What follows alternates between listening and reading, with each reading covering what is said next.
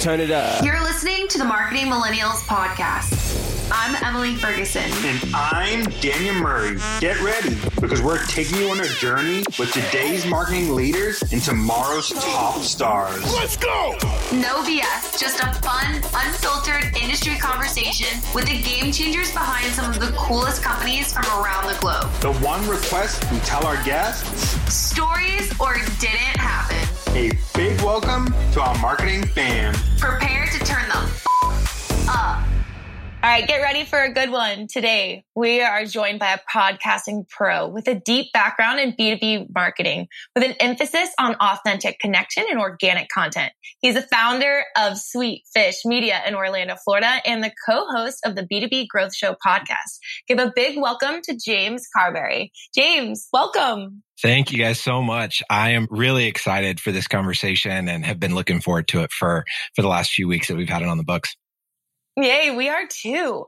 It's always fun to chat with people who are not only experts in their industry, but have had a unique journey. And I think within our conversations with the people across the marketing world, we're really curious how they've started, how they've gotten to where they're at, and all of the good tips they've learned along the way that they too can kind of pass along, not only to us, but our followers, at any part that they are along in their own journey, Yeah, let's kick it off, and I want to hear about your journey, because you kind of had like this unconventional path, just looking, and it's pretty interesting. Like, how did you end up in podcasting? Like, what was that journey like? Yeah, so it's a fun story. So in 2008, I was living in Oklahoma, and my roommate won this sweepstakes. It's one of those things you see on TV, and you see commercials for them during football games or whatever. That it was a phone company, and it was like text football to 555, whatever the number was. You can win an all-expense trip for you and 9 of your friends to a professional football game of your choice. And my roommate's brother-in-law won that sweepstakes and didn't have a lot of friends in the area. He had just moved to Oklahoma from Texas. And so we went to his brother-in-law, who is my roommate, and said, hey, get some of your buddies together. We're going to take a private jet to New York City to watch the Giants and Cowboys play in a... What?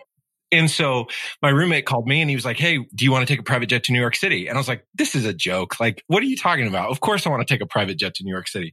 So turns out it wasn't a joke. We got to go to New York City. Barry Sanders was waiting on the jet, like on the runway whenever we landed, to greet us. He ended up watching the game with us that night, took a limo bus all around New York City throughout the day.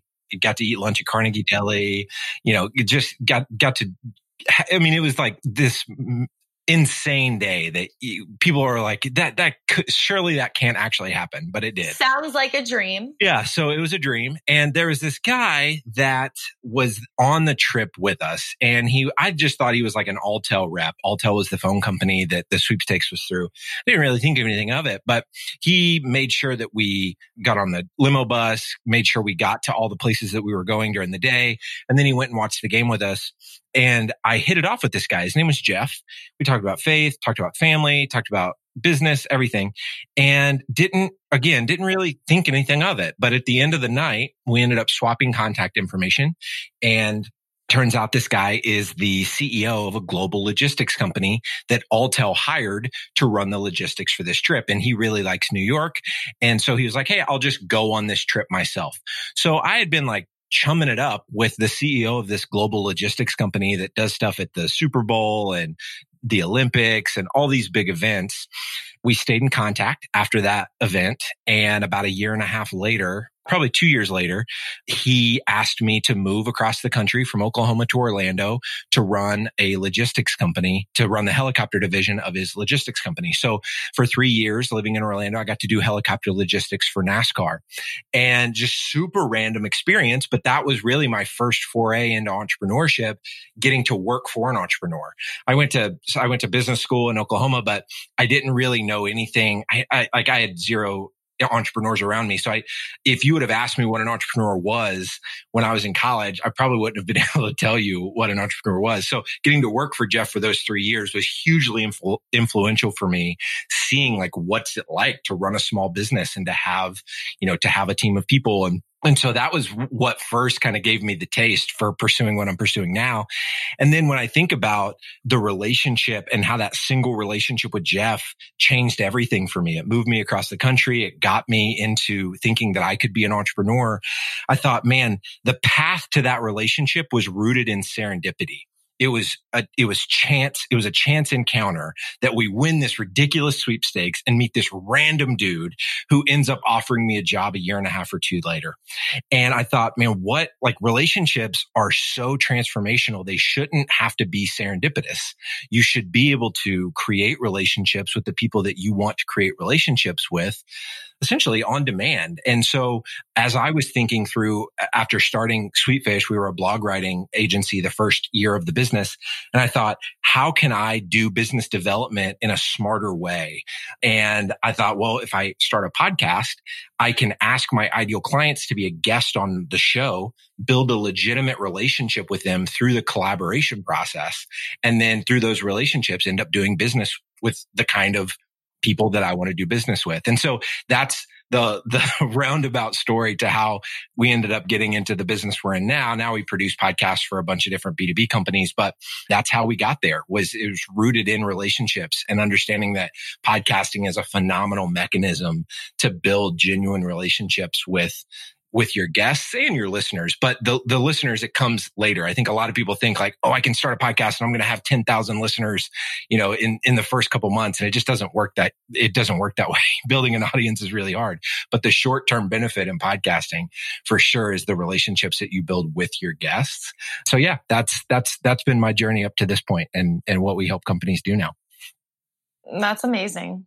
That's awesome. Because I think like the whole point, and I think this is something key that you hit on, is the idea that you don't have to, which is everybody's talking about in the LinkedIn space right now, but like this organic content and how to get guests on and all that good stuff. But a lot of companies are just trying to get that quick sale instead of build that relationship. And what would you tell companies now? Like, do you think this is a good way to like get those clients that you probably are like prospecting, but are not answering your calls right now? Yeah. So I mean, that's exactly what we've done. So I can speak firsthand to the fact that it works for us and it works for a lot of our customers. And I think the mistake that a lot of companies make whenever they go to brand their podcast is they're not necessarily thinking about it in this way. I wrote a book called Content-Based Networking that released earlier this year. And content-based networking is all about what I just told you, right? Like using your podcast as a way to build meaningful relationships with the people that you want to know by asking them to be guests on your show. And so, but one critical mistake that companies make is they name their show after their own expertise or after their category or after themselves. Maybe it's after either their company name or one of their core values. And I get why people want to do that. They're trying to build their brand, and they think that by naming their show after themselves, that's bolstering their brand. But the reality is you have to brand your show around the persona that you want to attract, both as a listener and a guest. So if you're doing content-based networking with your podcast, like we could have named B2B Growth, which is now a top 100 marketing podcast. It's been downloaded over 4 million times. Like we've got all the accolades. We've had all the big names. Like all of that stuff is great. But the biggest benefit of B2B Growth for our business is the fact that I get to ask every single day VPs of marketing at B2B SaaS companies with 50 plus employees, because that's our buyer persona. I get to ask them to be a guest on our show. And now I'm not even the primary host anymore. We've got other people on our team that are hosts of the show, building relationships that are ultimately going to turn into revenue, because the show is not about our expertise. It's about the expertise of our buyers. And so we can go out and ask our buyers to be guests on the show and say, hey, how have you grown your B2B brand? What's a story of how you've done it, the path you've taken, the mistakes you've made, the challenges you've faced? And because we made our show about them, not us, it positions us to do two things. Now we build relationships with guests that are ideal customers.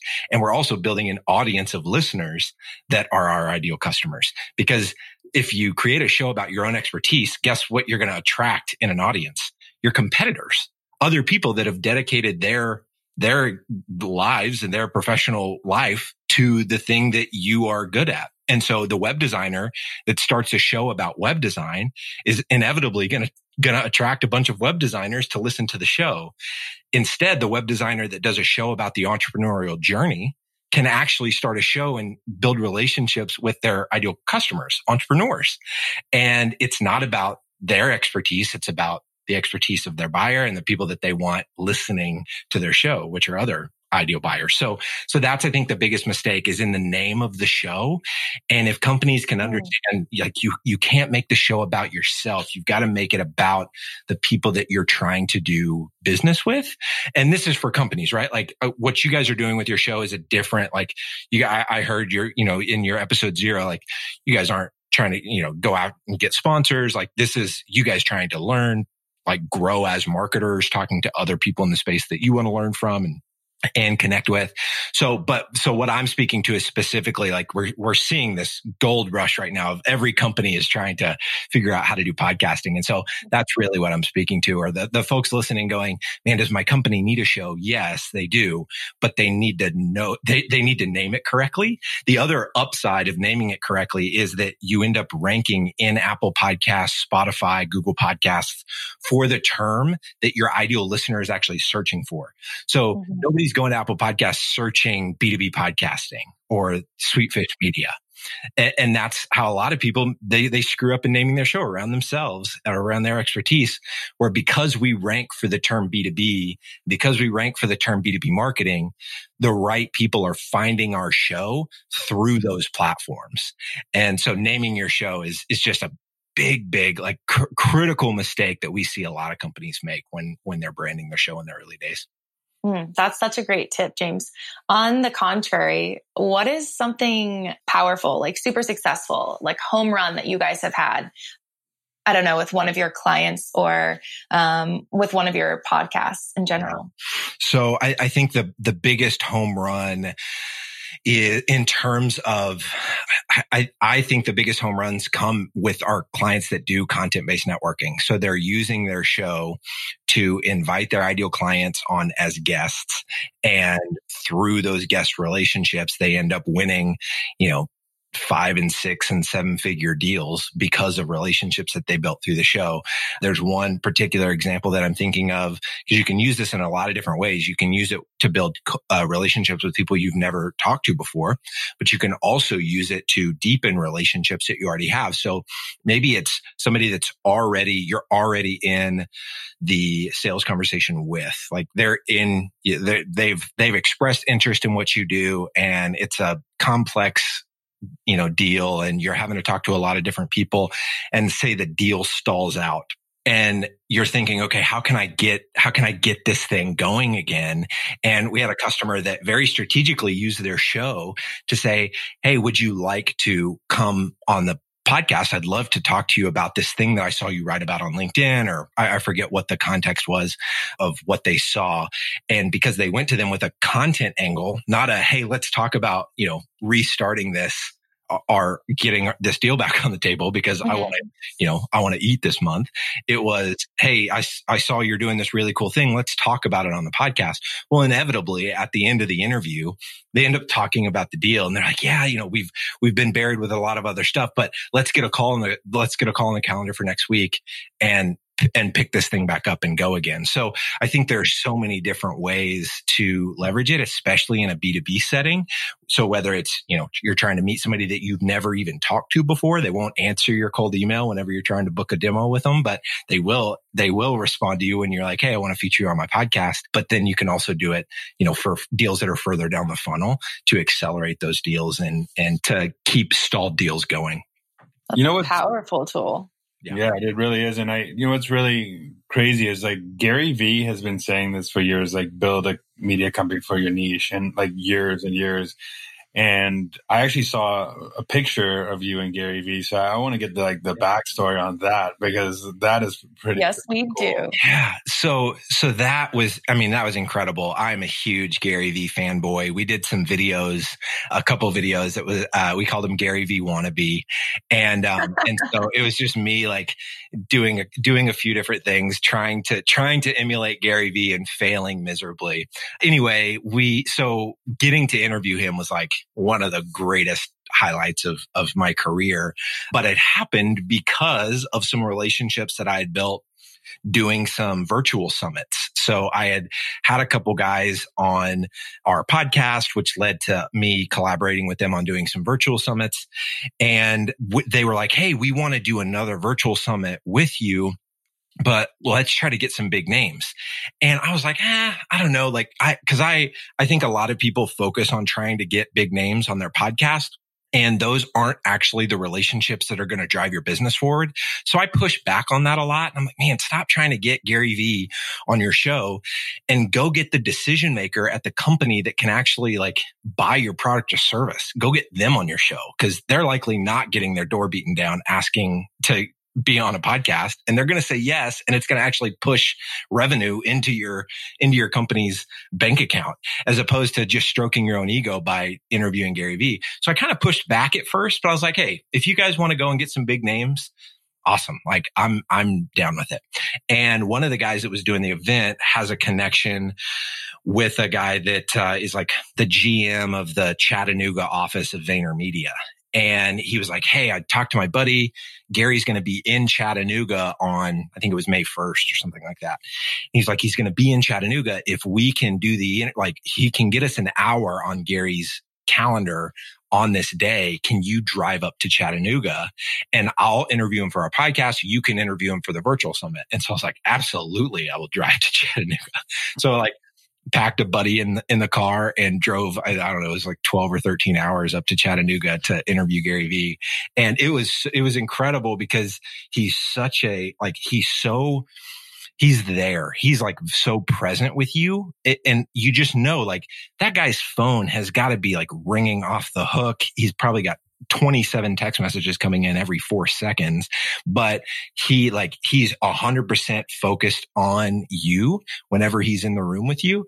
I don't think that I ever really picked up on that, like in all of the vlogs and stuff that I've watched of him, getting to experience it firsthand and just see how genuine and how much he wants other people to win was fascinating to me. So got to interview him for, I think, 15 or so minutes, and got some incredible content out of it. Obviously got my LinkedIn header image out of it. And so it was really, really fun, but he's a genuine guy.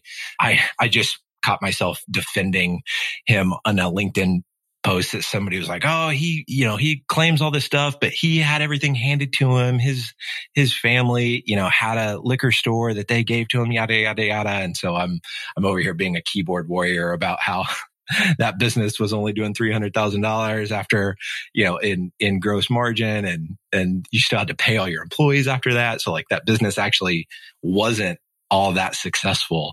And certainly it helps. I mean, when you have an entrepreneurial father, as you know, Daniel, like being around entrepreneurs growing up, like certainly doesn't hurt, but it didn't help him as much as I think a lot of people think it did. Yeah, and I think you brought up a really good point that I think a lot of what makes good marketers is I think it's an underrated skill. It's just active listening, and Gary Vee does that very well. And I think like it's keeping your ear in like the community. Ferg does this really well because she runs social media like for big companies and she's done it. And it's just like paying attention to your audience, and it's a really underrated skill. And I think it separates a lot of marketers is keeping your ear in. You're doing it, man. I mean, Daniel, you're obliterating on LinkedIn right now. And I think it's because you have your ear close to the pavement on like, what's working? What do people actually want to consume on this platform? And you're creating content that perfectly aligns to what people are engaging with. And so you're at the top of every time I open the freaking LinkedIn app, I'm like Daniel Murray, right at the top of my feed. And so I think you're spot on. I think listening, truly trying to like figure out what what your audience wants and what they're hungry for, and then giving it to them. Yeah, I mean, I think that's what the reason, inviting you on the podcast was a key for me, because I think like people want to learn about podcasting. It's been in like the stratosphere for a while. Like, and I think a lot of companies are missing, especially B2B and even B2C. Like, like it's such an untapped thing. Like, start something that has nothing to do with your company, but everything to do with your audience. And it's so untapped, but nobody's taking advantage of it. And even though there's like, I don't know how many podcasts out, you probably know that there's a million that are live now. But when you start to look at how many of those are, I've had an episode go live in the last 90 days, that number gets significantly smaller. And then for companies that are like, oh, there's already a podcast for everything. It's like, no, there's already, every company already has a blog. Does that mean you're not going to start a blog? Like, of course not. You need to be in these spaces. Is that one of the big deterrents for some B2B companies, is the consistency factor of being able to kind of replicate an episode for their audience, each week, each month, whatever their kind of cadence ever ends up being? In the conversations that we have, when we're talking to companies that are looking to get into this, they overthink it. I think they, for whatever reason, they think that it's so much more involved than what it actually is. And this is, we obviously have an entire business built around like helping make this easier for companies. So I'm kind of shooting myself in the foot by talking about how easy it is. But the reality is, like, if you were like a startup with no budget, you can't afford to work with Sweetfish, like, go and get on Anchor. It's free. Like, it's free hosting, and do interviews on your phone. Like, there's ways to do this stuff for like very little to no investment at all. And then it's just having conversations with people. I think a lot of, we're hearing more and more companies that think they need to do narrative to stand out. And the reality is, narrative is super expensive. The agencies that do those kind of podcasts, I know, charge $35,000 an episode to do that kind of content. You see companies like Zendesk that have these fancy narrative podcasts, but then they go a year before they are able to do another series because it's just not cost effective. Like, when you're spending $350,000 to do a 10 episode series, and then you don't get to communicate with your audience for another year, that to me, just, it's not worth the cost at that point. But people are like, oh, there's too many interview shows. We're just going to blend in. I'm like, how many interview shows are there in your industry serving the people that you're trying to serve? There's probably not very many. And then you can do better interviews. Like, there's ways to extract like unique points of view out of your guests so that the content of your interviews are way more interesting. So we've come up with this process called POV discovery, and it's essentially just asking a series of questions of your guests that get them talking about like things that they are passionate about that go against the grain of what the rest of the industry is saying. So you can ask a question to your guests, like, what's a commonly held belief in our space that you just passionately disagree with? And that's naturally going to pull out content that is going to be really good and differentiated. And it's going to make your interview show better than the 7 or 8 other shows maybe that are in the space that you're, so it gets you over the hump of thinking like, oh, there's too many interview shows. Well, do a better interview show. And there are simple things you can do to do that. For smaller companies who don't know who to position as the person on a podcast, what kind of advice do you have for them? So, I think you gotta get real clear on who your buyer is before you start doing any content, really. I mean, regardless of whether it's a podcast or your blog or what you're doing on LinkedIn, I think you have to get crystal clear on who you're actually selling to, like who is your ideal customer. And that's, you can get into all kinds of conversations on like, how do you do that kind of persona work?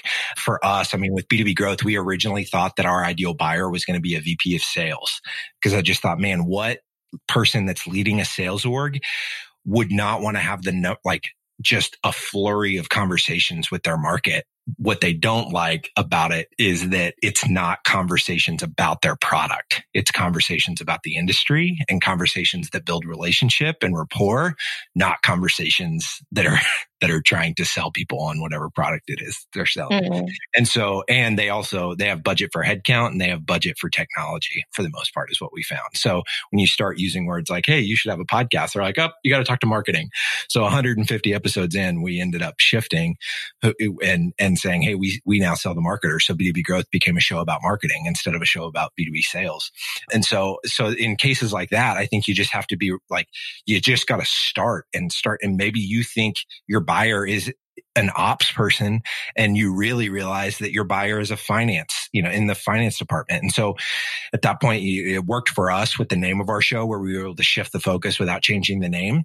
But I mean, it's not the end of the world if you have to change the name and go, hey, we had a show about operations. Now we've got a show about finance. And that's okay. I mean, you figure that stuff out as you go. We've pivoted a lot over the years. And I think with every pivot, you have more clarity around who you're trying to help and who's going to get the most value from the content that you're putting out. Yeah. And I'm going to go against the grain right now. And I know you're going to love hearing this, but I totally believe you don't have to measure everything in marketing. And that's like my statement. I think and I know a lot of other people going in that, but podcasting is one of those things that it's hard to measure direct impact to revenue. So I would like to hear what do you go tell companies that say, oh, I want to start a podcast, but I can't directly tie it to revenue. So I'm not going to invest my time and money into a podcast. I actually think it's really easy to tie podcasting to revenue by looking at how many people did we have as a guest on the show that have now become customers or are active in our sales process. So if you're doing a weekly show and you look at the end of the year and you say, okay, of the 52 guests that we had on this show, are we doing business with any of those people's companies? And when that's how you're measuring podcasting's impact on revenue, it forces you to do guest outreach right. It forces you to make your show about them and not you. And it forces you to not try and go and get the Gary V's of the world to be on your show, but instead get the actual decision makers at the target accounts that you're wanting to do business with. And so when that's the metric that you're looking at, now that does not mean that this can create bad behavior. It can make it so that every guest that you have on your show, you're just using it as a veiled discovery call. And then at the end of the interview, you're like trying to pitch them on working with you. That's not how this works. That's not how we've used our podcast. There are a lot of people that we have on the show. And through the course of the conversation, we're like, man, it doesn't feel right to bring up what it would look like for us to produce a podcast for them. But a lot of times people will bring it up to us. So we get to the end of the interview and they're like, man, I was looking at your website. We're actually thinking about doing a podcast. Could you guys, let's talk about that. So I think you'd be shocked how many people come to you, but that's Daniel, how I would say it. I would say you can measure you actually can measure revenue influenced by the podcast. But I think at a higher level, I wholeheartedly agree that not everything can be measured. We're doing a lot of stuff on LinkedIn. We're activating a lot of personal brands within our team. So we've got 5 different people on our team where we've actually not just given them permission to post on LinkedIn, which I think more modern companies are starting to get to that point where they're giving their people permission. We've gone beyond permission and we're saying, hey, we're actually going to pair creative people from our creative team, and we're going to have them create content for you. So collaborate with our creative director, with our designers, and let's come up with GIFs and memes and let's come up with slide decks that we can create for you to post from your personal profile. And we're seeing incredible, it's incredible the reach that all of the people on our team are getting. But it's one of those things where it's but how much of that is actually producing revenue for your business? I mean, we can point to that a little bit, but it's impossible to say that it's not having an impact, right? We're reaching hundreds of thousands of people a month on LinkedIn. That is absolutely going to have an impact, but it's hard to pin it down sometimes. And so I wholeheartedly agree with you, Daniel, that I think good marketing, you can't point to every activity and go, yep, that's revenue. So we can keep doing that. There are some things that you just have to feel it out with your gut and and continue showing up and experimenting and trying new things. Yeah. And I totally bet that I love that approach of like bringing customers on your calls or like potential customers on your calls. Yep. I also think that there are probably people who are converting that listen to your podcast that you cannot directly attribute as well. So I think there's like a two-pronged approach. You can measure those guests that came on, but there's also those listeners that you can't really measure that converted in that. So it's kind of like people, right? Like when they, we ask folks like, hey, how did you hear about us whenever they first start working with us?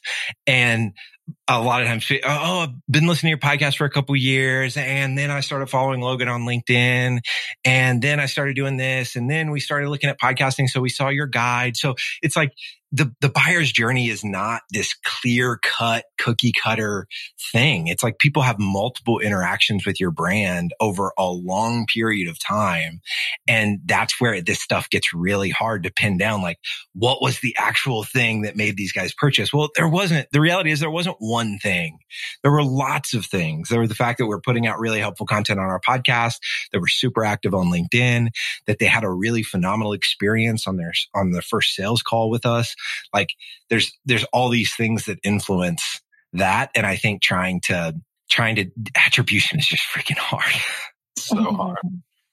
I think this is pretty cool because I think one of the topics I wanted to talk about, and Fergie is really good at this. I'm starting to like learn this, is the repurposing a podcast on social. Like, I think like that's one of my things of just a podcast. It's just like, you can take a podcast and turn it into 20 different pieces of content. And Ferg's done this really well. And she has some really good experience because she actually grew our podcast at Snack Nation where yeah. It was actually really funny because you were talking about leveraging some of your in-house team members. Thought leadership was really key to a certain strategy when I was actually working with Daniel at Snack Nation. And I think that they're still kind of enacting that plan today, kind of really helped leverage their overall marketing and just the usefulness and overall explosion of reach on LinkedIn really was one of those customer touch points that felt very authentic. And especially coming from the top down, it really kind of shined a light in a different way that wasn't so salesy, but clearly it was very like beneficial to the overall. And I listened to that show. Is Sean Kelly the CEO or one of the executives there?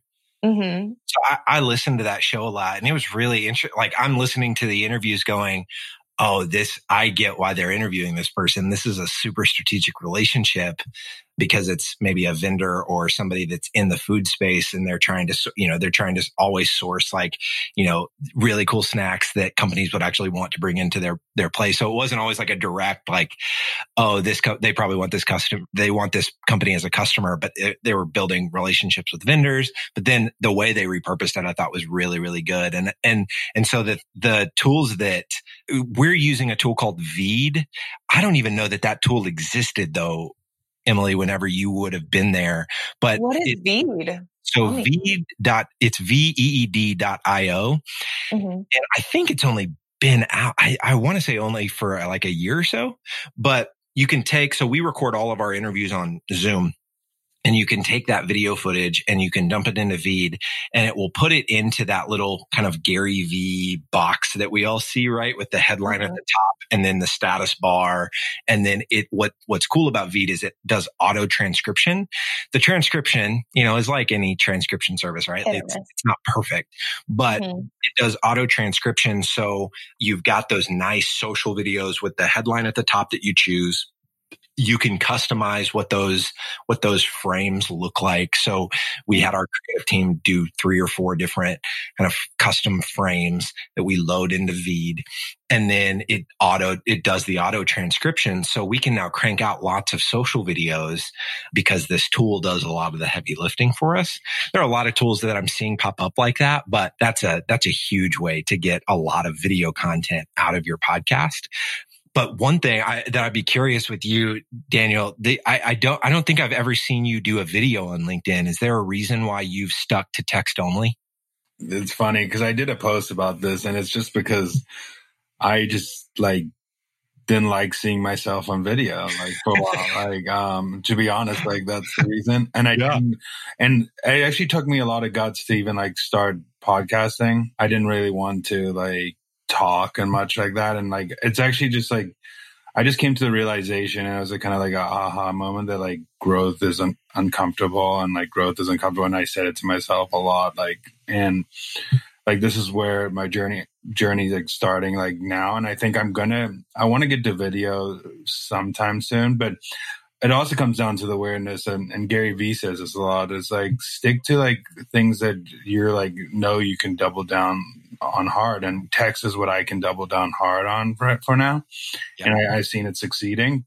I want to get into different forms of content for sure. Like, and this is like one of the things that I think is going to help, like a podcast. We were saying earlier, like, we did this for like a learning experience, and that's 100% true. And my LinkedIn's the same thing. But I also think like one of the goals of this podcast is we really want to build a marketing community out of it, out of like cool marketers. Like, we want to build this community of marketers, and that's why we call it the Marketing Millennials. And thank you for telling us that we didn't name it wrong, calling it like the show. I was so worried. I kept thinking, oh my gosh, where is this going to go? So it made us feel good for a minute. Yep. You named it after the exact type of person that you're wanting to consume the content, which is, to me, the way to do it. I was going to ask you, effectively, what have been some of your guys' favorite pieces of content, maybe most out of the box pieces of content that have really helped kind of leverage the audience, or even leverage just learnings? Yeah. So I don't know, in podcast, it's real tough in podcasting. There's not like, we've had two very specific interviews that I thought would blow up. I thought we would look at our hosting and go, oh my gosh, these two episodes are so much better than all of our other episodes. And it was an interview I did with Simon Sinek, and then it was the Gary Vee interview. And those were honestly two of the poorest performing episodes we've ever done on B2B growth. Was it title? I mean, obviously, I don't know, because I'm super passionate about headlines, and I try to that's one thing. That's another thing that I think companies screw up, is they don't pay enough attention to their headlines. So that's something I'm very aware of. But here's what I think it is. I think a lot of people think that, oh, I'm going to go and get this influencer on my podcast. They're then going to share it with everybody with their big following. And then I'm going to inherit all of these new subscribers. But what actually happens, the fact that we all know who Simon Sinek is, and the fact that we know who Gary Vee is a testament to the fact that they create their own content, and they've built structure and process around promoting their own content. So Simon came onto our show because he was trying to promote his book at the time, not because he's trying to grow the audience of my show. Like, that's not what he cares about. And that's not what he should care about either. Like, I'm not knocking these guys saying that they should go and promote the episode that they did with me. No, like, they should promote their stuff that they put all of their time, energy, and effort in. That's what has made them the icons that they are in the world of business. And so I think a lot of people have this misconception that there's like, oh, I'm going to do this interview with this particular person and it's going to blow up my audience. It never works that way. And so I've found that over time. So I don't know that there's been like a standout piece of content. There was one time in particular. I just wrote an email about this the other day for one of our email sequences. But we were doing these interviews, and they were usually like 12 to 20 minute interviews with these VPs of marketing, super tactical information. We would focus in on like, 3 to 5 very actionable things that the guest could say that would help the audience. And we were just kind of in autopilot. Like, we were doing hundreds and hundreds and hundreds of these interviews. I think we've done 1,600 plus on B2B growth right now. And I was like, you know what? I want to switch it up a little bit. I've got a thought. And I did a solo episode, just got behind the mic, and I was like, hey, here's what I'm thinking about this. We were getting about 2,000 downloads an episode at that time. we did that solo episode, not even really thinking anything of it. We go to look at the metrics a few weeks later, and that episode did 50% more than any of our previous episodes. So I looked and we had 3,000 downloads on that one episode, as opposed to the other episodes that we did where there were interviews. And we changed up the headlining. We didn't put an episode number at the front of it. So we differentiated the headline a little bit so that people would know that it was different. And so that's what turned me on to this idea of introducing like solo episodes or behind the curtain style episodes. So that's something I would say to you two, like you're doing a bunch of interviews, you're going to be talking to a bunch of people, but that episode that I listened to, just episode 0, because that's the one that's live right now, that was really, really solid. Like I really enjoyed that because I'm just hearing you two talk amongst yourself. It felt really authentic. It felt like, man, I want to get to know these people better. And so to me, like I was like, okay, our audience really does respond to this. So now we have a weekly series on our show. We call it Behind the Curtain. And it's either just me talking, or it's me talking with Logan, or it's Logan, our director of partnerships, talking to our COO, Bill. And so we now have an ongoing series on our show because we found out like, hey, people really like this kind of content. So that's one thing to answer your question, that, you don't know stuff until you try it. But yes. I can speak firsthand to having heard you two interact on that first episode. You should do more of that. That doesn't mean you shouldn't also do interviews. You should make sure that you're integrating like conversations between the two of you as some of the episodes that you put out. James, that's so helpful. What a golden little note. Yeah. I mean, I'm honestly being selfish, just being subscribed to your show. It's like, I want to hear more conversations between Daniel and Emily. And if I'm thinking that, I'm sure a lot of other people are too. But then we've just started experimenting with like scripted episodes. So we've got a series on our show called Remote, and we've been a remote team for the entirety of our business. So 5.5 years or something like that. And our director of culture and people ops does these scripted episodes twice a month, maybe once a month. I forget how frequently he does them, but it sounds more like a narrative episode. We don't do like crazy high production. We're not flying him all over the country to do like interviews with people where you can hear the coffee shop in the background or anything super crazy like that. But they're scripted episodes that have a more narrative feel, kind of a poetic intro and that kind of stuff. So just play and try and like do different things. And I think in that you're going to find that it keeps things fresh for your listeners. Mm-hmm. It keeps it more fun for you as the host of the show. And I think that's ultimately what's going to help you guys continue to grow your audience over time. Just don't get stale and stagnant. I think we struggle with that with probably the first, 1,000 or so episodes where we were just doing the same thing, rinse and repeat over and over because we'd found something that worked with content-based networking. And when we started freshening it up a little bit, it got a whole lot more fun for us. And I think it engaged our audience a lot more too. Do you lean on your team to stay creative? We try to foster a spirit of that, right? Like I naturally am the guy that has 17 ideas, before lunchtime every day. So I've got to be real careful not to overwhelm our team with like, oh, we're going to try this. And oh, we got to try this. And oh, we got to do this now.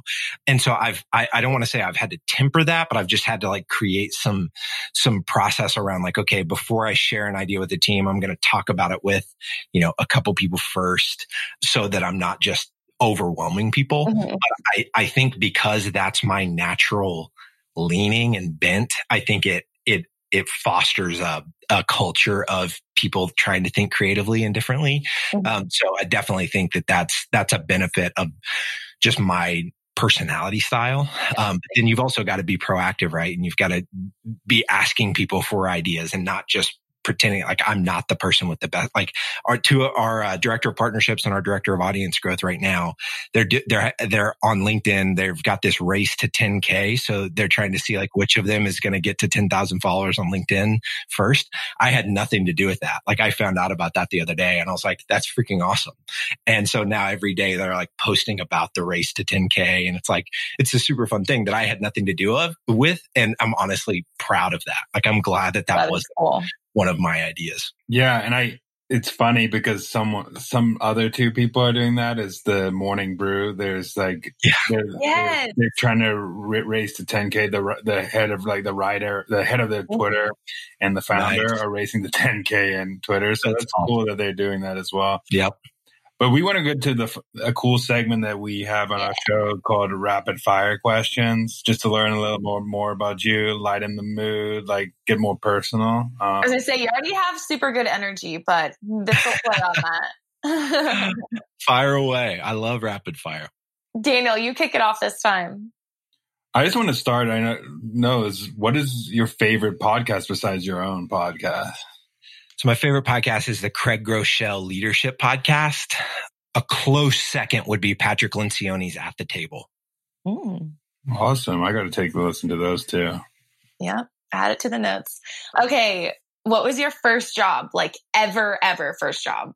First job ever. I don't know that I would call it a job, but like I used to mow lawns when I was like real young, but you know, they didn't take taxes out. So just kind of like stuff the $10 bill in your piggy bank or whatever. My first like real job where I got taxes taken out was at a grocery store, Super H in Choctaw, Oklahoma. Choctaw, I've been there before. Yep. So it no longer exists. I think it's another, I don't know. I didn't even know if it's a grocery store in that spot anymore, but I bagged groceries with the best of them. That's awesome. What is your go-to influencer, personal and professional? Man, I think personal and professional would be Gary Vee. I think I've learned so much about entrepreneurship and marketing from that guy. So he would be my go-to for sure. Would you say you've learned leadership too from him? I think I've learned probably more about leadership from Craig Groeschel and Patrick Lencioni than I have Gary. But I think Gary talks a lot about like leadership principles that really resonate with me too. He doesn't talk as much about that. No. Where like with Craig and Patrick, that's all they talk about. But Gary's got somebody on his team, Claude Silver, their chief heart officer, that I've become friends with just through having her on the show and going up to New York City and having dinner with her and their former COO. I think it's CEO of another company in the VaynerX ecosystem now, James Orsini. Getting to know multiple people on his team and hearing about his leadership from them has been really interesting because I don't think he talks about it enough. But he is a really phenomenal leader. Yeah, I guess for me, it's almost just something that I pull from all of his content. Like he has a way about, you kind of noted it earlier, about being very present. To me, that is such a leadership quality that, you know, some people have and some people just simply do not. So Anyway, back to these lightning questions. What app do you use the most? The app I use the most, there's an app called Fabriq, Fabriq, and it's an app that helps you, it's like a personal CRM. So it helps you organize your relationships. And what I love about it is so I can put in Daniel Murray and Emily Ferguson, and I can say, hey, I want to stay connected with Daniel and Emily every 3 months. And the app will every 3 months remind me like, hey, you haven't talked to Daniel in a while. And that's really cool for me. Like I just being someone that wants to nurture relationships and cares deeply about relationships, having an app that can focus on my relationships for me. And then I can store, like, if I find out that Daniel's favorite cereal is Lucky Charms, like I can put that in the app and it can push that forward. So I'm like, oh, I haven't talked to Daniel in a while. I'm just going to get on Amazon and send him some Lucky Charms to let him know that I'm thinking about him. So I love doing stuff like that. And that app helps me do it. That is awesome. I'm interested to know, what is your favorite type of music that gets you like in the mood? Oh man, I am a not so closeted T Swift lover. Oh. What?